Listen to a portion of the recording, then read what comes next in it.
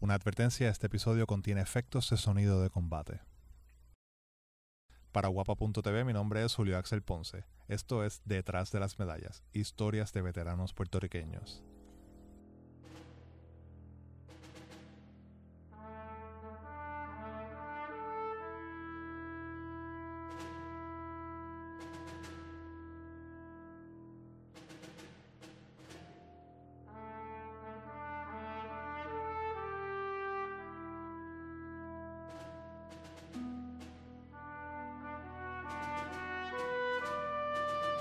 Soy Francisco Valls, en este momento soy veterano de guerra,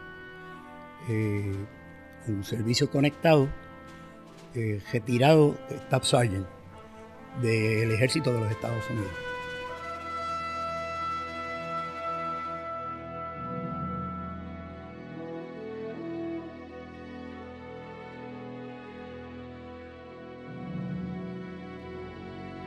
Bueno, entré en 1987 buscando resolver un asunto presupuestario.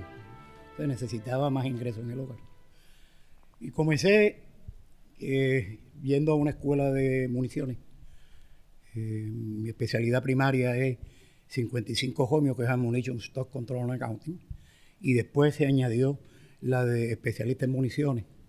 Eso es en una compañía de la Guardia Nacional de Puerto Rico. Y después eventualmente pasé a todas las compañías de ordenanza porque se iban eliminando, iban cejando. Hasta que finalmente en la 1600 de Arroyo se acabó ordenanza en Puerto Rico y de la noche a la mañana me convertí en un 62 Bravo, que eso es mecánico de equipo pesado, y pasé al batallón 130 de Ingeniería de Combate.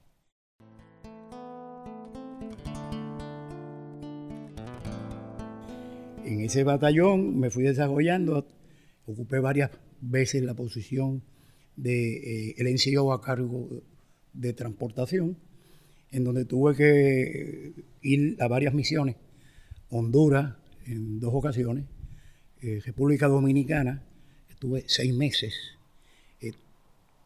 todas las activaciones estatales, entiéndase huelga, huracanes, cualquier otra misión que surgiera de carácter de emergencia de Puerto Rico.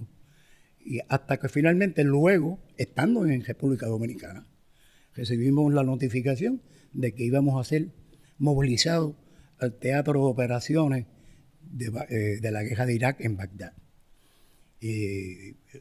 Regresé de Santo Domingo a mi casa, estuve un mes preparándome y de ahí salimos para la última aventura de mi carrera militar, que fue estar 1 año y medio en Bagdad, que es la ciudad más peligrosa, en el momento más peligroso, en el país más peligroso del mundo en aquel momento.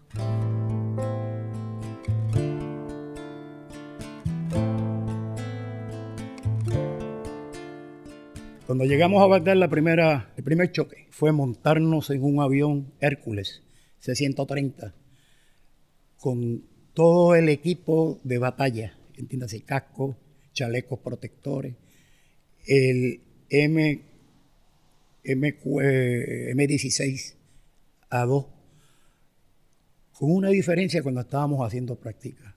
Ese rifle llevaba bala viva, la primera vez que eso ocurría en mi carrera militar, que yo llevara bala viva en mi rifle.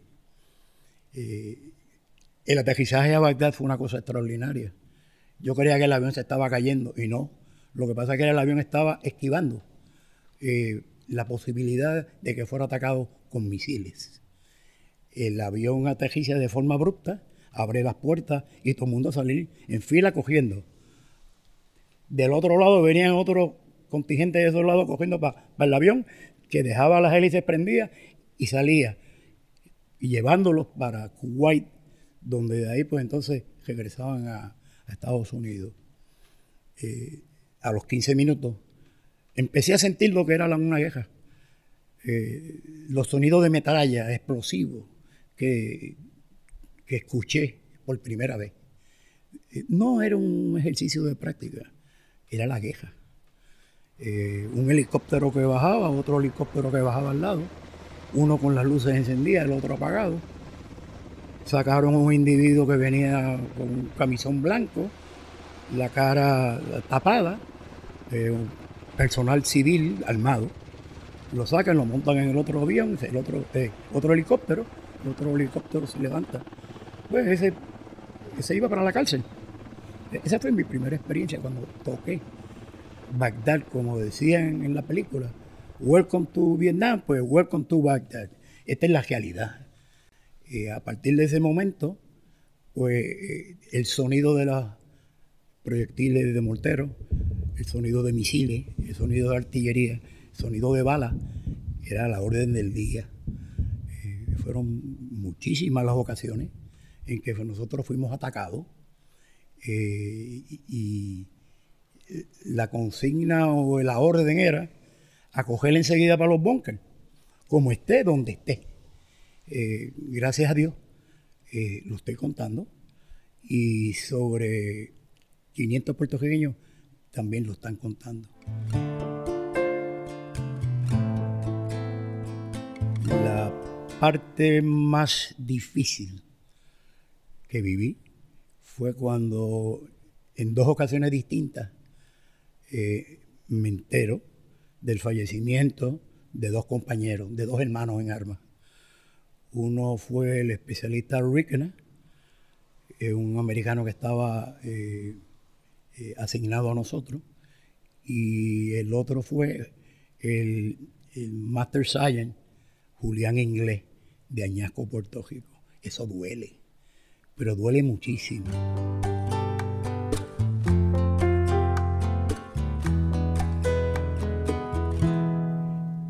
Durante toda mi estadía allí, mi esposa me enviaba unas libretas vírgenes, en blanco, y yo me dediqué todos los días a escribir algo de lo que yo estaba viviendo. Y era yo, como individuo, contar lo que me estaba pasando, pero a su vez contando lo que estaban pasando 500 puertorriqueños. O sea, los mismos dolores, las mismas lágrimas, las mismas alegrías, los mismos triunfos están plasmados en un libro que se llama Un boricua bajo la luna de Bagdad. Y ese libro surge como consecuencia de que cada vez que yo terminaba una de las libretas que mi esposa me enviaba, yo las enviaba para atrás llenas, ella me enviaba otra. Así que fueron 5 tomos que están llenos, completos. Mis hijos, al leer estos escritos míos, entendieron que había que publicarlo. Y ellos, por su parte, así lo hicieron, lo publicaron. O sea, eso es un proyecto de ellos. Yo lo que hice fue simplemente darle mis notas y darle alguna orientación con relación al libro que ellos iban a tener. Ese libro tiene la característica de que es como una montaña rusa. El que lo lea, y me lo han dicho muchas personas, se ríen, al minuto lloran, al minuto se enfogonan, vuelven y ríen, porque es la vida de un soldado.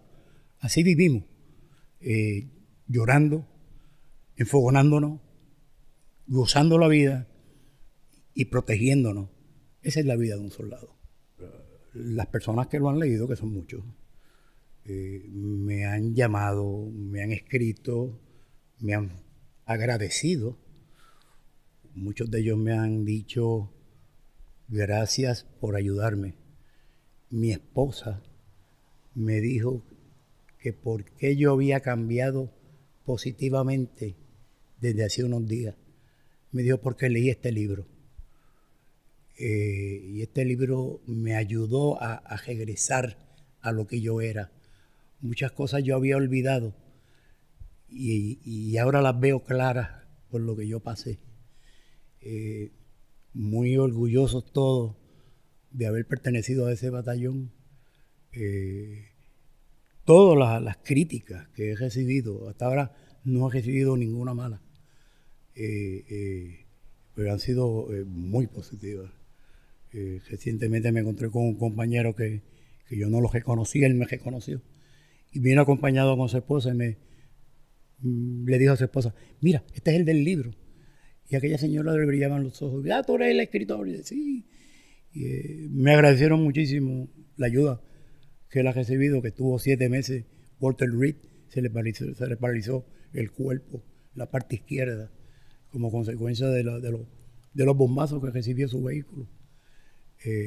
Son satisfacciones que para mí son extraordinarias. Uno se siente tan bien cuando uno sabe que algo que uno legó ayuda a otras personas a curar sus heridas. Y estoy muy orgulloso de haberlo escrito.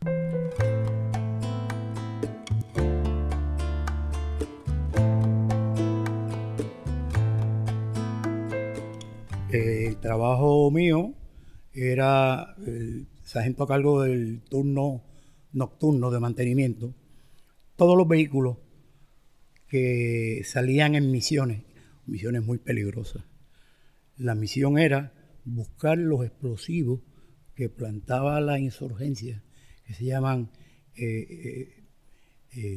EIDs y EFPs, que son Explosive Formated Projectiles. Ese en específico, un regalo de Irán. Irán suplía ese tipo de explosivos a la insurgencia, que son los que plantaban en las carreteras o escondían en cuerpos de animales o cuerpos de personas muertas o basura al lado de las carreteras, para que cuando pasara convoyos civiles explotaran. Fueron muchos los muertos, la mayoría de los muertos de soldados americanos en ese teatro de operaciones fue como consecuencia de esos explosivos. El trabajo de todos los soldados lo que hacía era evitar ese artefacto. En el caso de nosotros era lo contrario, era buscar ese artefacto para desactivarlo, destruirlo y que no matara. Ese era el trabajo. En esas misiones, casi todas las misiones salían 7 vehículos blindados, todos con capacidades diferentes. Nosotros recibíamos esa misión, examinábamos todos esos vehículos mecánicamente para asegurarnos de que estuvieran en buenas condiciones mecánicas. Íbamos más allá, porque dentro de esos vehículos estaban las almas de nuestros hermanos. Y nosotros no hubiésemos podido dormir nunca a partir de un momento en que nos enteráramos de que murió un hermano de nosotros como consecuencia de que hubo un problema mecánico y ese vehículo tuvo desperfecto y se expuso a los ataques del enemigo. Gracias a Dios y al equipo que tenía, un equipo de mecánicos de primer orden, que no cejaron nunca, a pesar del calor, a veces a 130 grados de temperatura o a veces a 28, en mantener ese vehículo en buenas condiciones.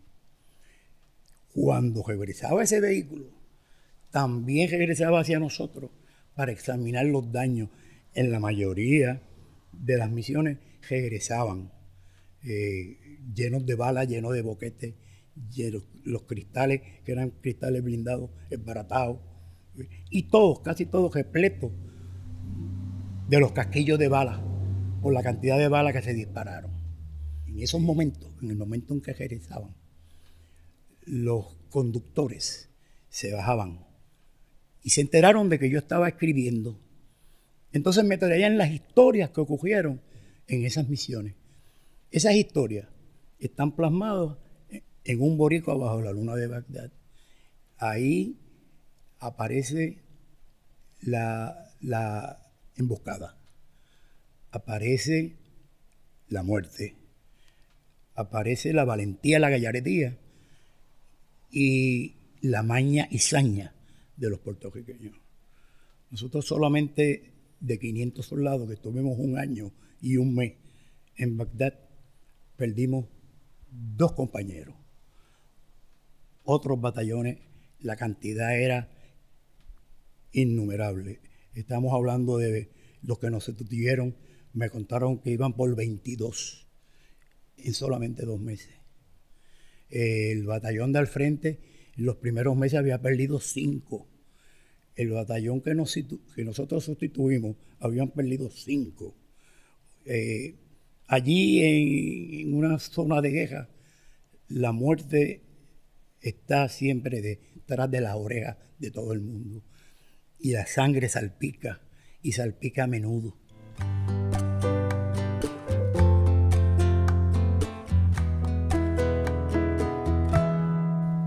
Allí hubo misiones, porque mucha gente le decía a mis hijos que yo era un asesino de niños y mujeres. Pues el trabajo de nosotros era evitar que la gente muriera. En adición hubo una misión en donde estaba pasando uno de los convoys y ven a una señora gritando desesperada al lado de la puerta del conductor de un vehículo forjado de balas. Y adentro estaba el hermano de esa señora, desangrándose. El equipo de nosotros lo que hizo fue que estableció un perímetro de defensa con un vehículo que se llama el Búfalo, que tiene una cámara, examinó todo para darle el clear, para poder atender a esa persona. Se bajó un médico de combate, el especialista Abraham, con la pistola 9 milímetros en su mano. Él no sabía árabe y el árabe no sabía ni inglés ni español. Los ojos se le brotaban al iraquí, del susto, del dolor, de la presencia casi segura de la muerte. Pero Abraham lo miró con ternura y le hizo señas, tranquilo. Le salvó la vida. Fue llevado en ambulancia a un hospital y después nos enteramos que se había salvado. O sea, las misiones de nosotros, sí, tuvimos que defendernos. Y defendernos a fuego y pólvora.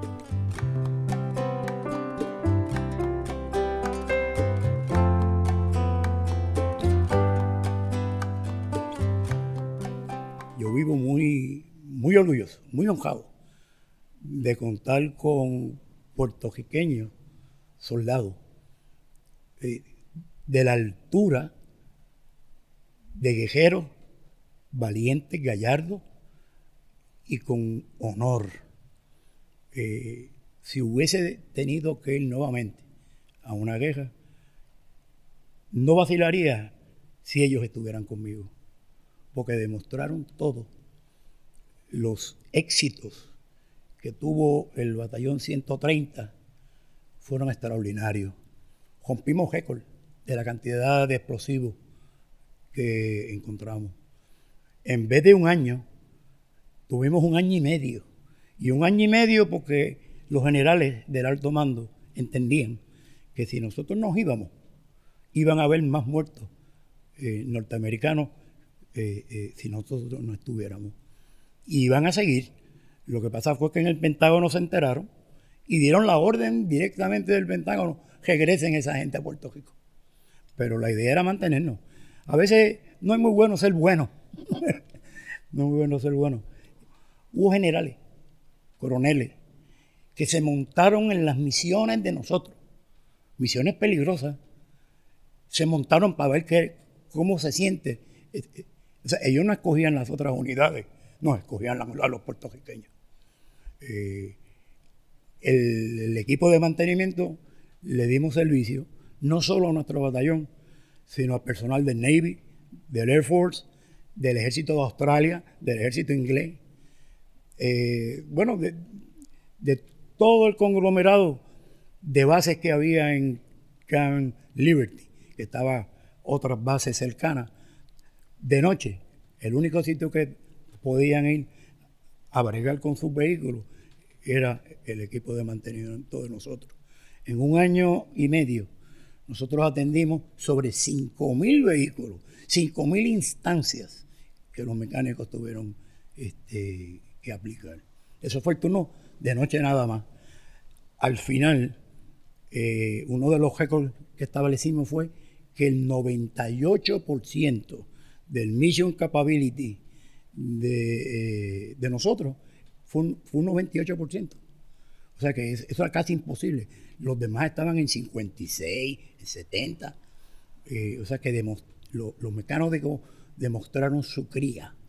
En muchas ocasiones, cuando tomaban con la mano una herramienta, se daban cuenta que les hacía falta el guante porque estaban calientes como una hornilla. Temperatura 120, 130. En otras ocasiones, pues, la temperatura bajaba a 28. Fue en la época de invierno y había que protegerse.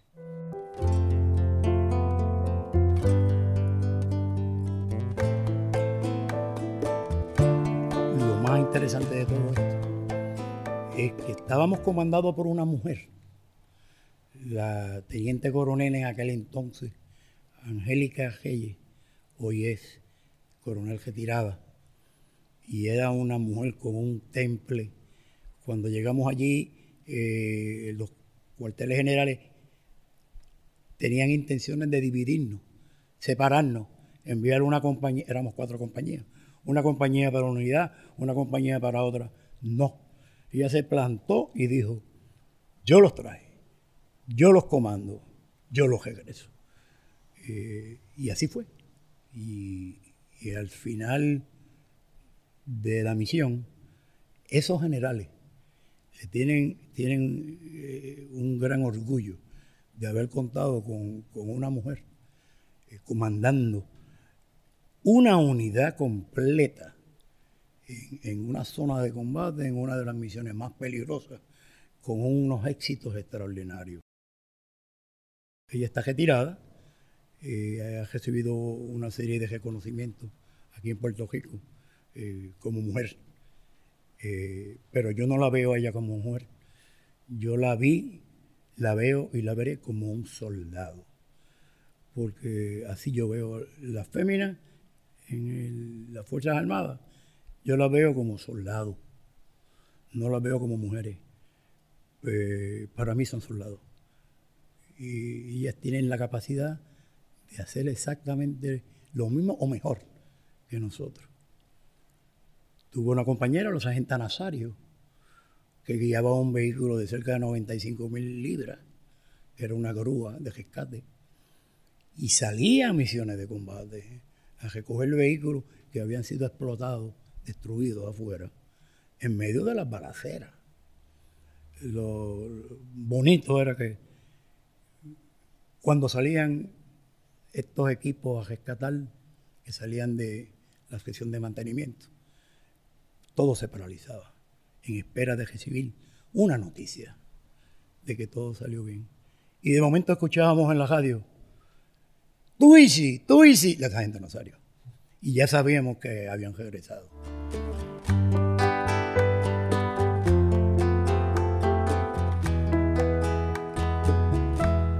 Al final, cuando regresamos, numerosos con decoraciones, medallas de estrella de plata. Fue un compañero que, estando en medio de una refriega, en una tojeta de un vehículo blindado, recibió un tiro en un brazo, cayó dentro del vehículo, volvió a disparar, se le acabaron las balas, tomó el rifle de otro compañero, siguió disparando hasta que no pudo más y se desmayó. Ese era el corazón del soldado puertorriqueño. Está vivo, está vivo. Al regresar a Puerto Rico, pues entonces empezaron a aflorar una serie de condiciones médicas a muchos de nosotros.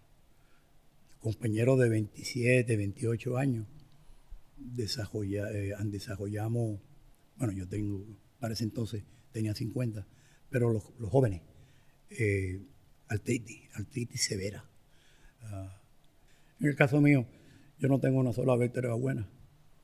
Los dolores que sufro son intensos. La cantidad de medicamentos que uso son enormes, que eventualmente eso me provocará que se dañen otros órganos, porque todavía no han aceptado en veteranos el uso del cannabis y posiblemente no lo acepten en buen tiempo.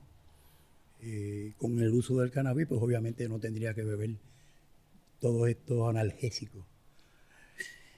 Pues, tuve que renunciar al trabajo que yo tenía. Fui incapacitado por el Seguro Social y recibí un 100% por unemployability de la Administración de Veteranos.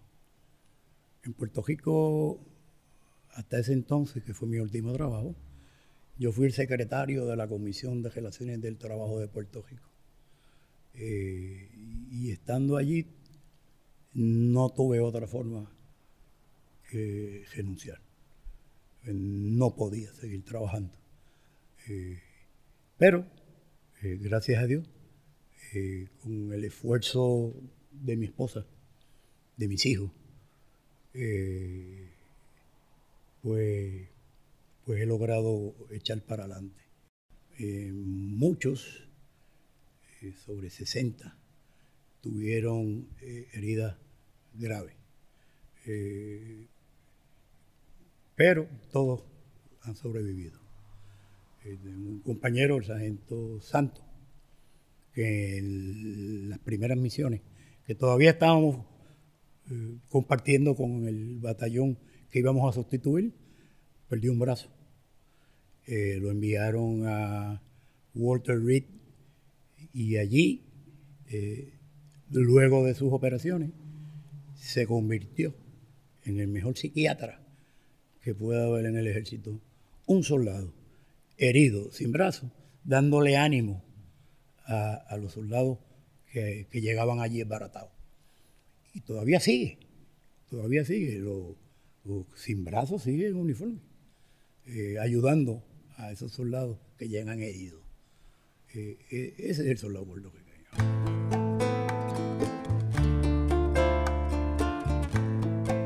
Para conseguir piezas para arreglar un vehículo, en muchas ocasiones había que utilizar la maña boricua, porque si nos seguíamos con el procedimiento establecido para pedir piezas, posiblemente terminábamos la misión y todavía la pieza no había llegado.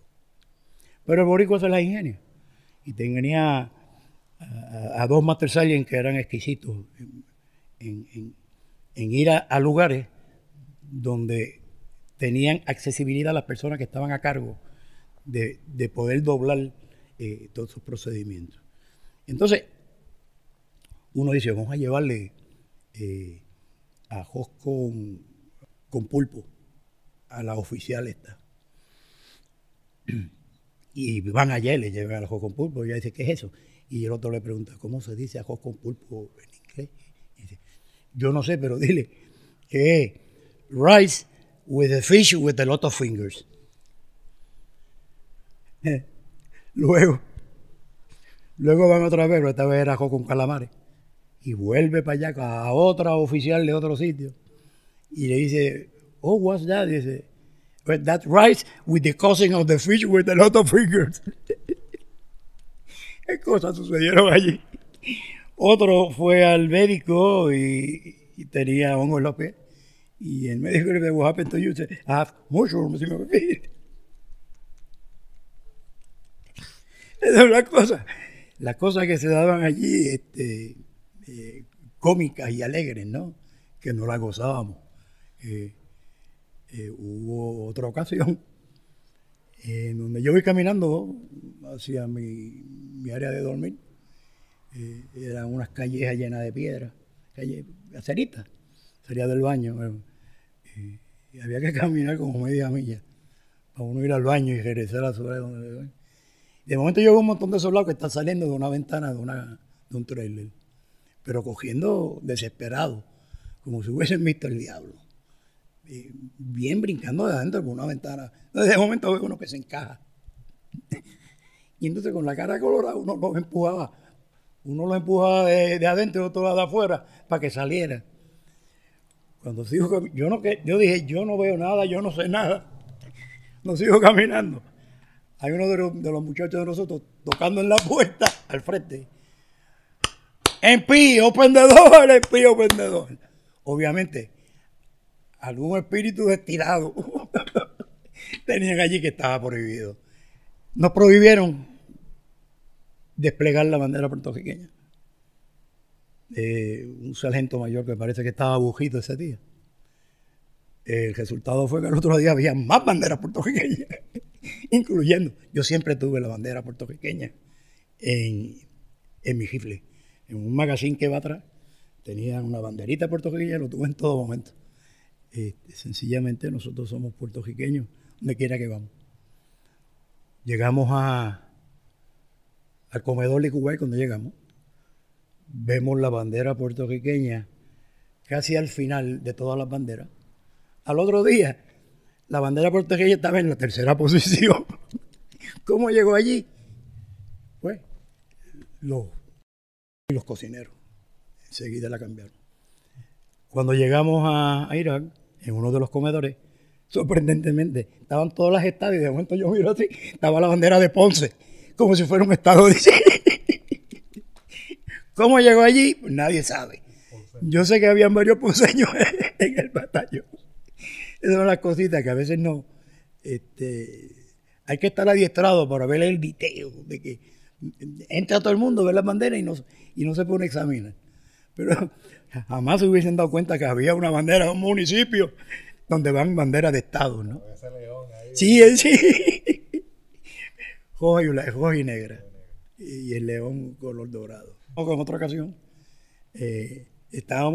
había gente jugando voleibol, descansando, qué sé yo, unos en computadora. Y de momento, yo escucho ese ruido como si fuera la boca de un dragón del mismo demonio que venía para encima de nosotros. Yo dije, aquí fue. Era como si un gran misil viniera en mi dirección. Y yo no tuve tiempo ni de decir Padre Nuestro. Yo simplemente dije, aquí fue, se fue, me fui con los panchos.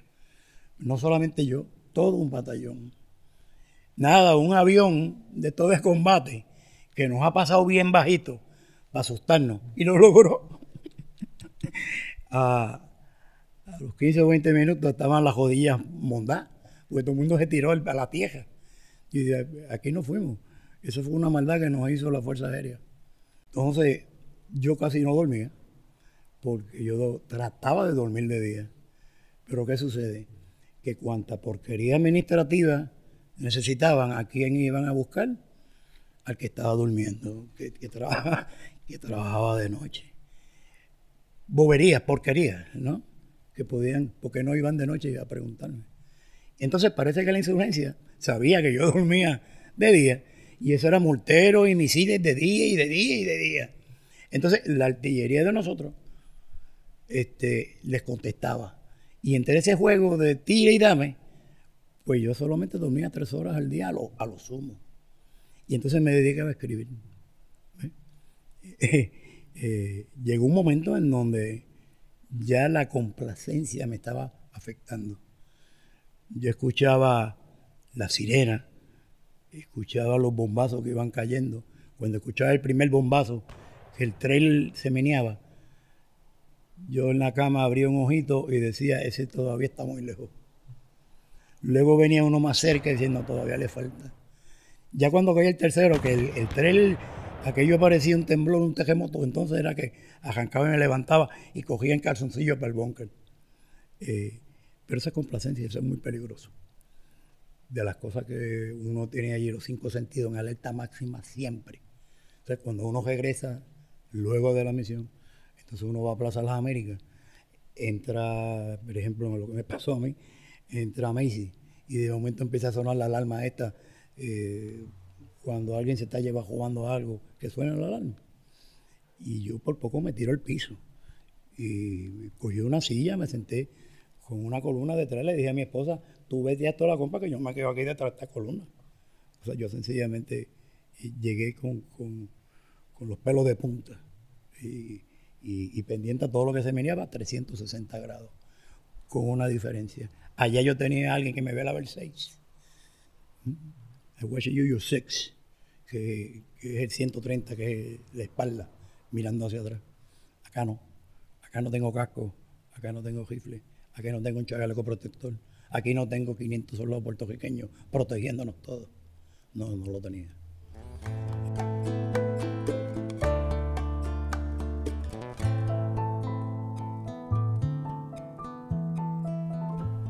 Es bien importante también que salga en la historia del 130 de Ingeniería de Combate. Está escrita en letras de oro, sin embargo nadie la conoce. Y una de las razones de por qué yo accedí a que se publicara el libro era para que se supiera esa historia. Nosotros recogimos el batón que dejó el 65 de Infantería y continuamos con esa tradición de valentía y gallardía. Una unidad completa en zona de combate, en misión de combate de soldados puertorriqueños, comandado por una mujer puertorriqueña. Y es mi intención que se sepa, porque nadie la conoce. Y el libro da esa historia, en donde el que lo lee va a calzar nuestras botas, va a llorar nuestras lágrimas, no va a soltar nuestra sangre, pero sí la va a sentir ese calor, va a sentir nuestras alegrías también. Y lo más importante es que se sepa esa historia, que está en el anonimato.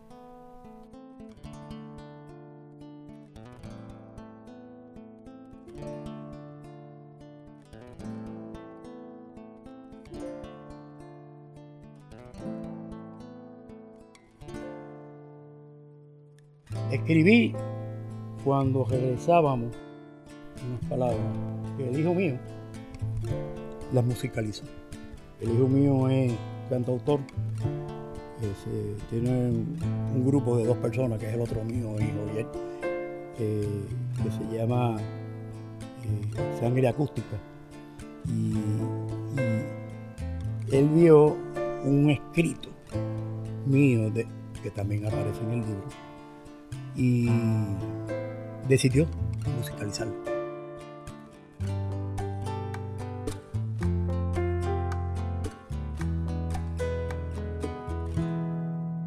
Regreso a casa, dejo atrás esa guerra. Aunque mi cuerpo está intacto, lo llevo maltratado. Traigo heridas que aún no han sanado. Las lecciones de mi alma todavía no han cicatrizado. Si algún día me sorprende solitario y llorando, deja que me desahogue. Lo necesito, es necesario. El llorar en el desierto era imposible. Cumplir con la misión era mi orden, era mi deber. Apaga la luz, abrázame en silencio. Dame tu calor y calma mi ansiedad. Déjame sentir tu cuerpo junto al mío. Ayúdame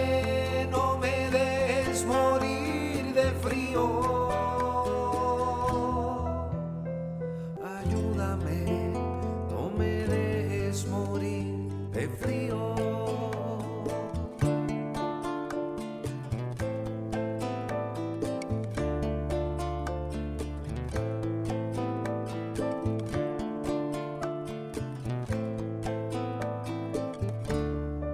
Si al dormir me sobresalto de otra pesadilla,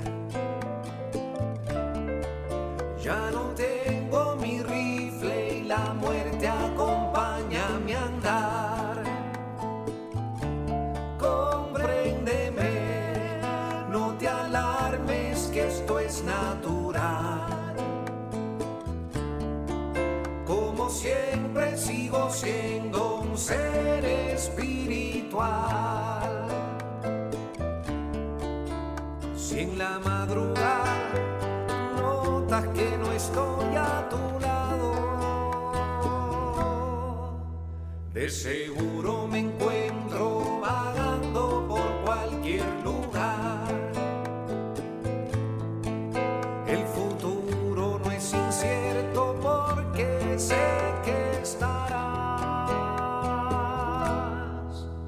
Con tu amor y comprensión líbrame de todo mal. Apaga la luz, abrázame en silencio.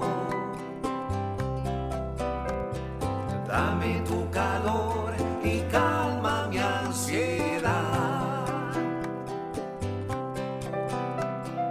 Déjame sentir tu cuerpo